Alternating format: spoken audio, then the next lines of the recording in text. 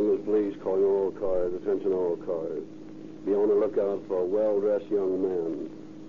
About 25 years of age. Medium height. Weight about 140 pounds. Has brown hair, brown eyes. Ruddy complexion. Slight accent.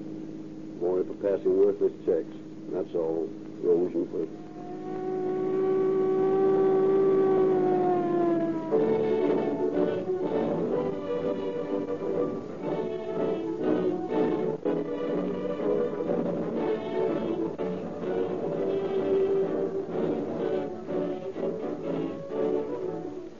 Good evening, ladies and gentlemen. The exciting and hazardous duties of your police and fire departments demand that the automotive equipment they use deliver sparkling, dependable performance. When life or death may be a matter of seconds, their gasoline must be good. Instant starting, unlimited power, quick getaway night and day. That's why so many police cars, fire engines, ambulances, and other emergency equipment are powered by Rio Grande cracked gasoline. Remember, this gasoline is exactly the same as that which you can buy at any Rio Grande service station. Also, cracked gasoline has 10 points average higher anti-knock rating than gasolines which are not cracked. If you are now a user of Rio Grande cracked with tetraethyl, then you know what police performance in the gasoline really means. If you are not, then try a tankful tomorrow and enjoy the performance required by police and fire departments. Rio Grande cracked is sold at all Rio Grande stations.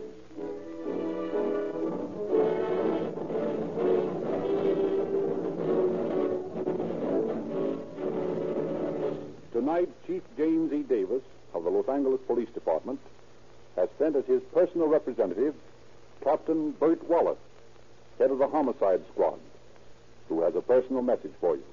Captain Wallace. Good evening, friends. It is the desire of Chief of Police James E. Davis to give the citizens enjoying these true police dramas diversified programs. Therefore, tonight, you will hear no machine guns or revolvers. You will, instead, hear of a different type of criminal from the more spectacular enemies of society who break the law with guns, knives, and nitroglycerin.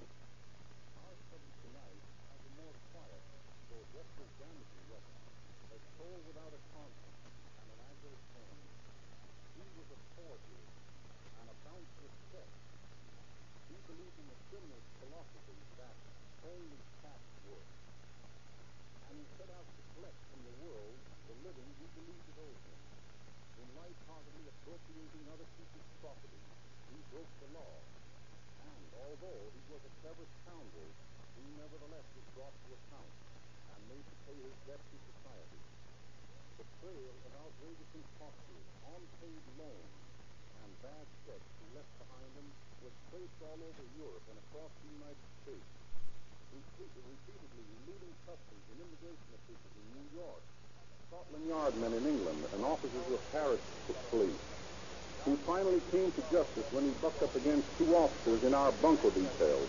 But I am getting ahead of the story. It is best for Frederick Lindsley to tell you the details.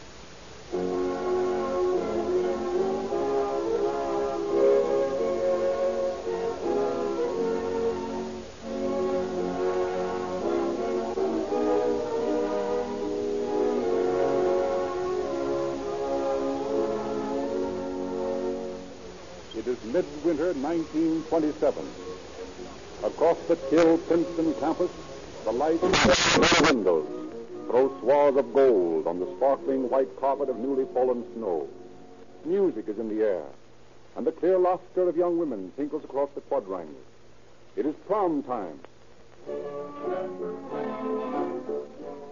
From Vassar, from Smith, from Wellesley, and from Park Avenue have come the most beautiful girls in the East.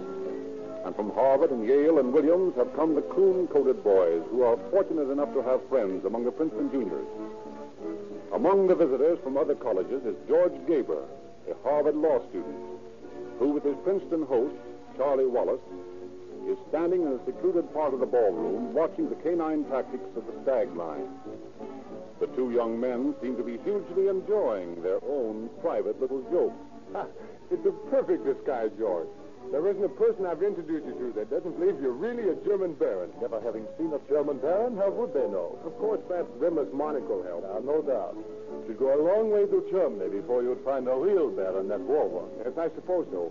But for Princeton purposes, your monocle, your accent, and your big title of Baron Alfred von Krupp passes perfectly. You know, as a matter of fact, Charlie, there aren't any von Krupp. Really? Sure.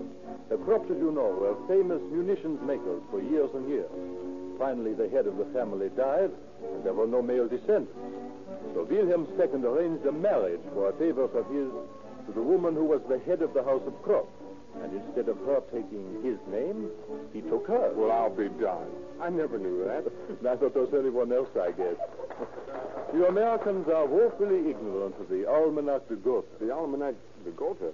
Well, what's that? Oh, that's well, you might say the who's who of European nobility. Yeah? Well, if there is such a thing, we better not go too far with that little joke. Somebody may check up on you. Who? You never even heard of the Almanach. And if you didn't, you suppose anyone else here has? Well, maybe not. Shirley, I wager you I can pass as the Baron Alfred von Krupp any place in this country and get away with it. Oh, no, you couldn't. Sure I could.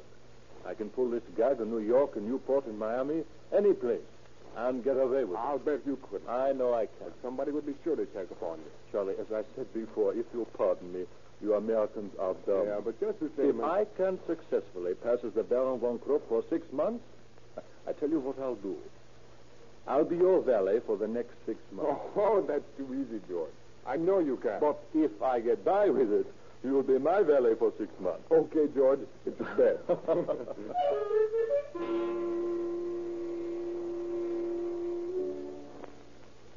The success of George Gaber's impersonation is attested by the amount of newspaper space the gullible press gives him during 1927.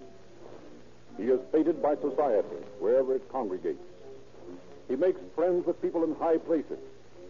Henry Ford is so taken with the engaging young fellow that he makes him a present of an automobile.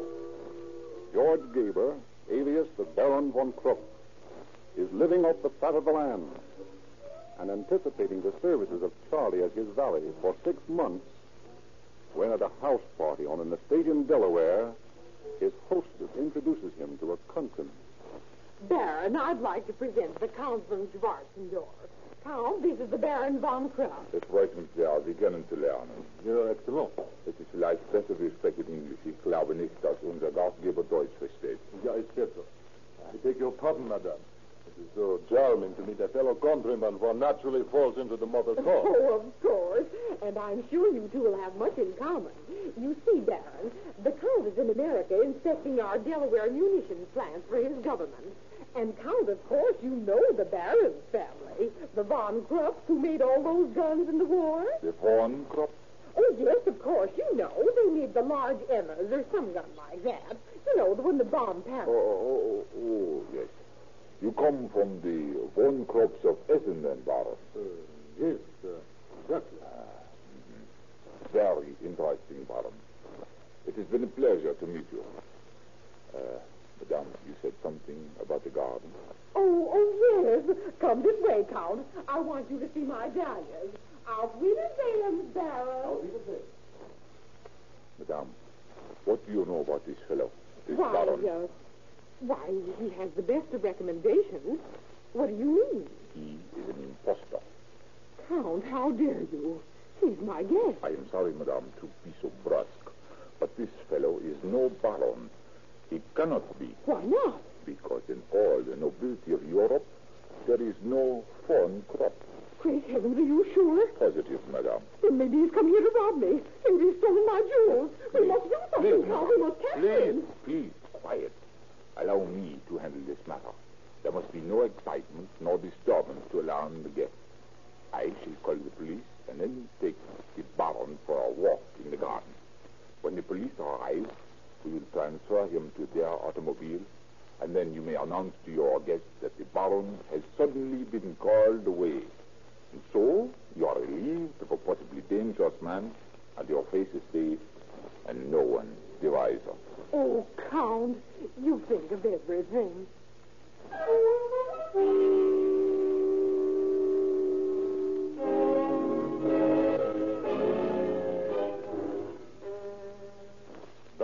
ignominiously, George Gaber's first impersonation ends in the Newcastle County Workhouse, where he is sentenced to serve 9 months. However, after he has been incarcerated 3 months, immigration authorities deport him as an undesirable alien. Ejected from one country after another, he finally is refused permission to enter his native Hungary on the grounds of having taken out first citizen papers in America. He is no longer entitled to Hungarian citizenship. But this resourceful man without a country manages to procure a birth certificate of a former Harvard classmate, and presenting it to the American consul with the story that he lost his passport, manages to get another issued to him in the name of his friend. His wager with Charlie Wallace has taught Gaber how easy it is to live without effort. So, equipped with his falsified passport, he journeys to London, where he prepares to get by on a really royal scale. The telephone is his only ally. Embassy of the United States. I wish to speak to the ambassador, please. Who's calling? This is W.C. Widener of Philadelphia. Just a moment, please. Mr. Widener of Philadelphia calling, sir. Widener of Philadelphia? Oh, yes. I'll talk to him. Hello, Mr. Widener. Hello, Mr. Huffman. I've never had the pleasure of making your acquaintance. I presume you know who I am. I certainly have heard of the man who gave that beautiful library to Harvard. Well, that was nothing. I didn't know you were in town, sir.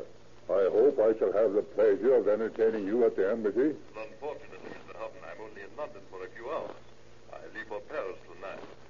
But there is something. What is that, sir? Well, my nephew, Taft Hugh of Richmond, Virginia, is arriving in England sometime tonight. If you could... I'll certainly do everything I can to make his stay a pleasant one. I've taken the liberty of telling him to call you when he gets in. Excellent, Mr. Widener. I'll look after him. Thank you very much. And thank you, sir. Have a good trip.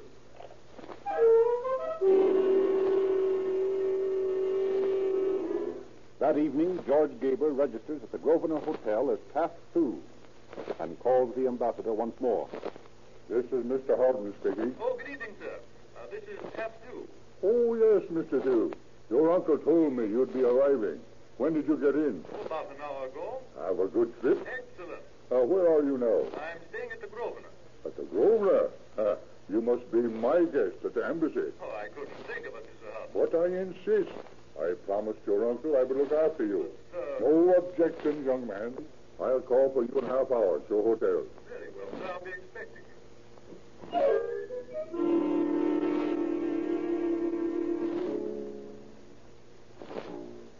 And so George Gaber, alias Taft Sue, becomes the guest of the ambassador to the court of St. James.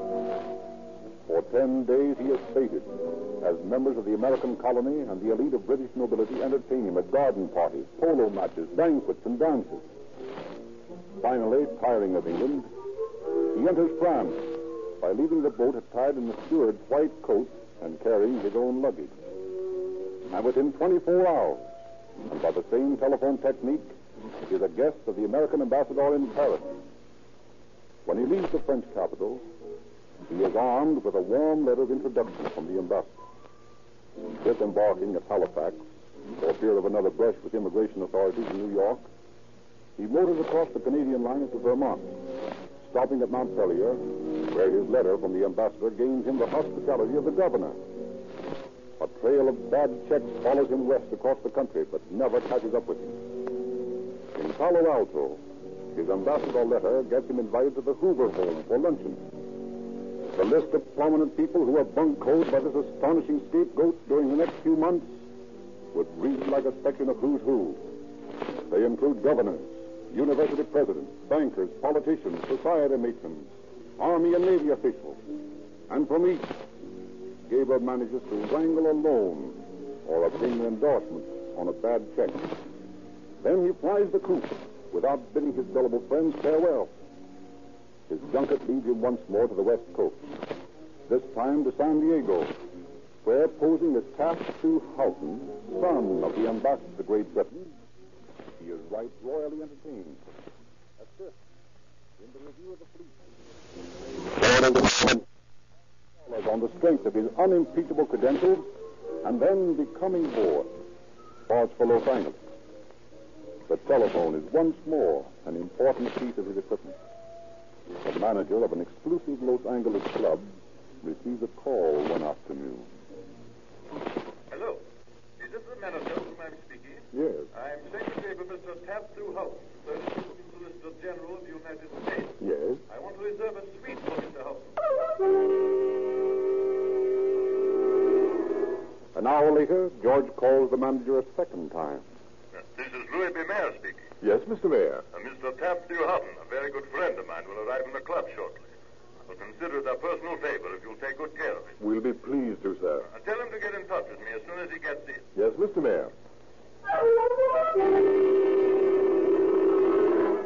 Still another call comes to the club in the early evening. This is Mayor Porter speaking. Yes, Your Honor. You're expecting a Mr. Tattoo Houghton? Yes, sir. He's reserved a suite. Good. Please tell him I've arranged a banquet for him at the Jonathan Club. I will, sir. Ask him to call me as soon as he arrives. Yes, Your Honor.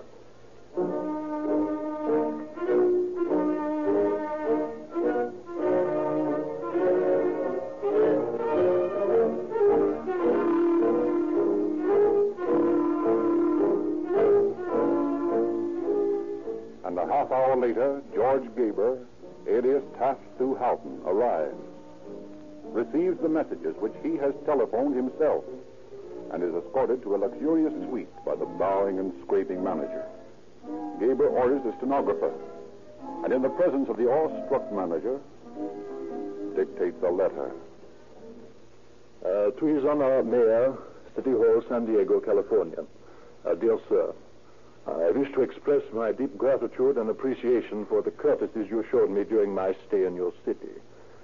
Please also convey my personal thanks to the Chief of Police for the police escort he so thoughtfully provided me during my visit to San Diego. I look forward, honored sir, to another visit with you in the very near future. Sincerely yours. I'll get that out right away and I'll sign it. Yes, sir? Well, Mr. Houghton, how do you like your suite? Very comfortable, it will do. It is the best we have. Good. I think I can be very happy here. We'll do everything we can to make your stay a pleasant one. Thank you.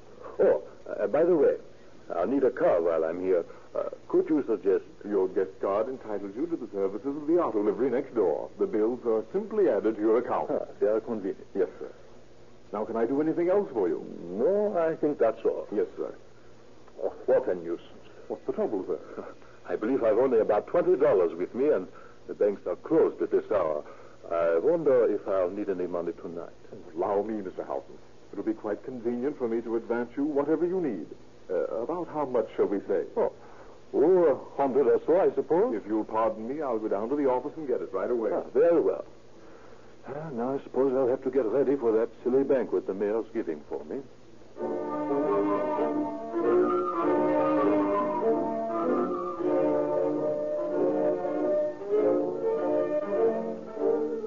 Gaber takes the club for several $1,000s before polite demands for a payment on account forces him to settle with a bad check and move out. Now compelled to promote the hospitality of newfound friends in Los Angeles, he wangles himself an invitation as a house guest of Mr. and Mrs. Ronald Baldwin. When he leaves their home, he also leaves a rubber check for $50, which Mrs. Baldwin has endorsed for him. Mr. Baldwin, furious, reports the matter to the police, and Officers Mouth and Williams of the Bunko detail interview Mr. Baldwin at his home. You know, Mr. Baldwin, you're not the first one that's been caught to this, Houghton, or whatever his name is. He's a pretty slippery customer. No doubt. But I'm here to tell you I'll stop at nothing to see that fellow behind prison bars.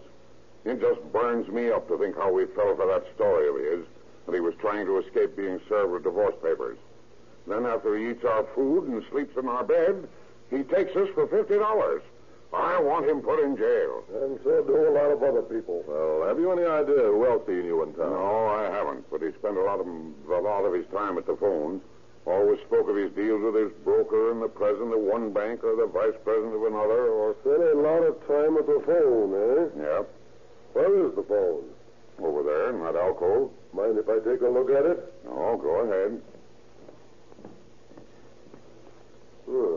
Whose number is Gladstone 1551, Mr. Baldwin? I don't know. Why? It's written down here on the wall. Written on the wall? Well, if it's written on the wall, that pig did it. Mrs. Baldwin or I wouldn't think of writing on the wall. Well, let's play a little game and find out whose number this is. What are you going to do? Get some information from someone, I hope. Listen. Hello? Gladstone, 1551. Yes. Let me speak to Mr. Harlan, please. Mr. Harmon? You must have the wrong number. Is this Gladstone 1551? Yes, but there's no... Well, Mr. Harmon must be there. He gave me that number. There must be some mistake. This is Warren's residence. What is your address, please? Possibly I am mistaken. This is 5755 Tuxedo Drive, but there's no Mr. Harmon here. Oh, I'm sorry. I must have the wrong number. Get anything? Yeah, it was a cinch. The kid that answered the phone told me all I wanted to know. Warren's residence. At 5755 Tuxedo Drive. All right, let's get out there right away.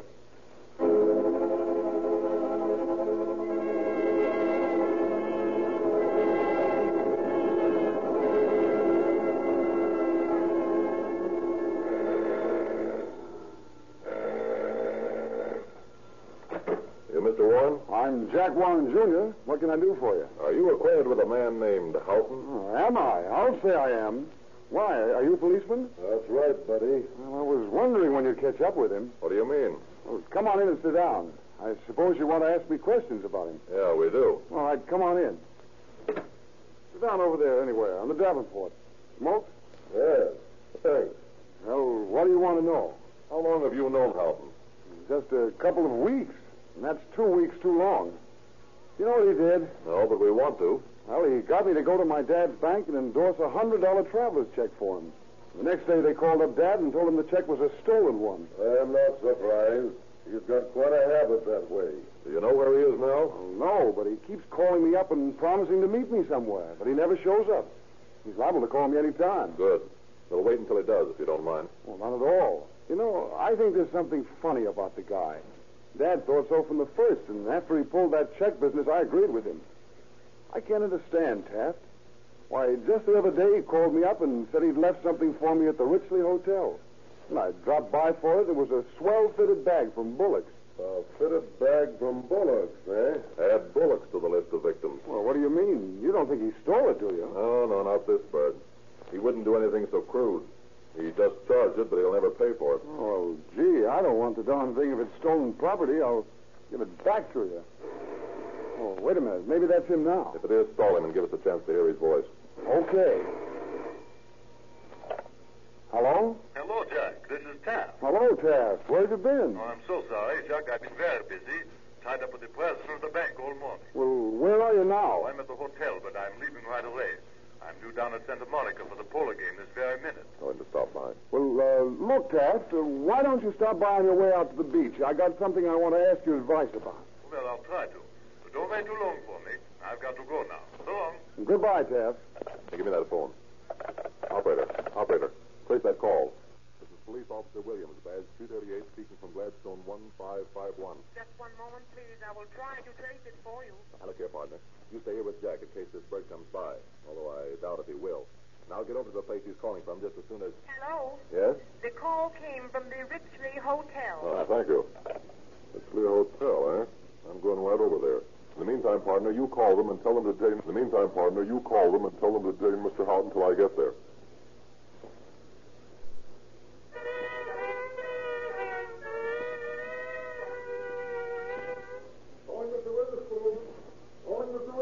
Can I help you, sir? Oh, yes. I'm looking for a man by the name of Houghton who's registered here. I'm sorry, sir. Mr. Houghton is just checked out. Here's my card. I'm a police officer. You know where he went? Say, what's the meaning of all this?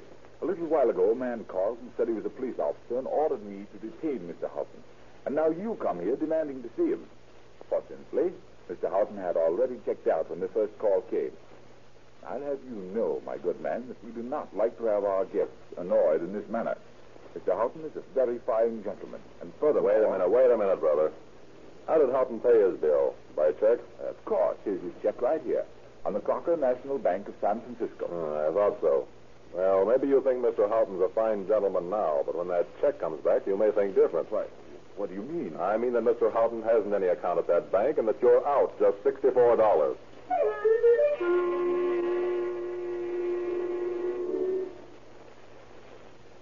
stack of Halton's bad checks grows higher on Captain Thomason's desk in the Bunko detail office. The Hotel Men's Association and the Merchants Protective Association are warned to look out for the man. Maug and Williams develop another angle of the case when they discover that Halton has been trading on the air-mindedness of young boys, posing as an aeronautical inspector for the Department of Commerce and promising to make them licensed pilots, but in the meantime using their identification to cash worthless checks. It is this strange desire to impress boys of high school age that proves his undoing. For he's attempting to interest a couple of students at aeronautical school on Slaughton Boulevard when his erstwhile host, Mr. Baldwin, drops in to pass the time of day with the head of the school, who's an old friend. Well, Ernie, how's the aviation school business? Fine and dandy, Bob. How's things by you? Well, I can't complain. Life's a little brighter since we got rid of that fake Virginia gentleman who was living off of it. That was a funny case. If Annie and I have laughed over it many times. Well, I'll tell you this much. It was almost worth the $50 he swindled us out of to be rid of him. Yeah, I'll bet it was. Never in my life have I seen a man with more brass nerve than that fellow had. Ernie. What? There he is. Oh, where? Houghton. There he is, out there in the shop, talking to those two students. Are you sure? Absolutely. Come on, he's not going to get away from me this time.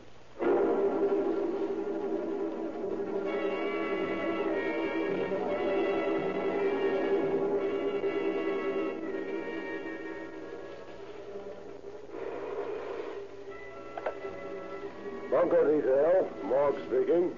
Lieutenant, this is Baldwin speaking. You remember me, the man who entertained Houghton? Yes, of course I do. We've got our man You have? Where? out at the Pacific College of Aviation on Slaughton. Hurry up out here. You bet I will.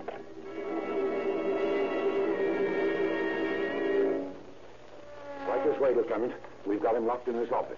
You sure he's the right guy? Of course, I'm sure. No one ever swindled me out of $50 that I couldn't remember the next time I saw him. Just a minute till I unlock the door. There we are.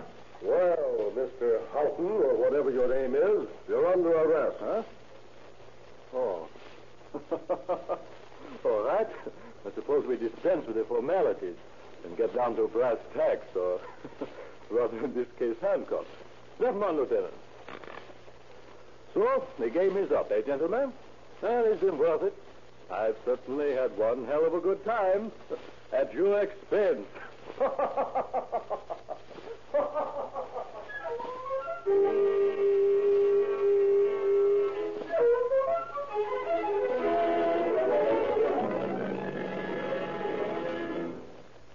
We voluntarily released our prisoner to federal authorities for prosecution on the charge of impersonating a federal officer. And for this violation of the law, he was sentenced to the federal prison at McNeil Island for 2 years. At the completion of that term, he was taken to New York, prosecuted for violation of the Passport Act, and sentenced to 2 more years in the federal penitentiary at Atlanta. While this term was served, he was deported to Hungary, and if he ever enters the United States again, he will face prosecution by the government for violation of the immigration laws. Thank you, Captain Wallace.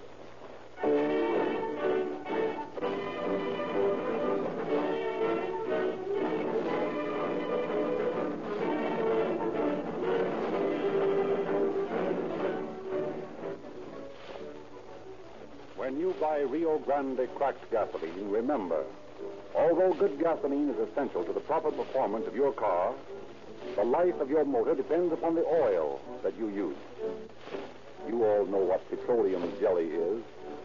You know how thick it is when cold, but how thin and watery when hot. Most all oils contain this petroleum jelly because it is a costly process to remove it. It necessitates chilling the oil down to 60 degrees below zero. Sinclair oils are also de-waxed, removing the gummy properties in crude oil that clog the spaces between the piston and cylinder walls. Now, you may buy either Sinclair Pennsylvania, made from Pennsylvania's highest priced crude oil at 30 cents a quart, or Sinclair Opaline, made from Mid-Continent's oldest crude oil at only 25 cents per quart. Remember, Sinclair Opaline is made from Mid-Continent crude oil, which is much superior to our Western oil. Sold only in tamper-proof extra major cans at only 25 cents per quart at all Rio Grande stations.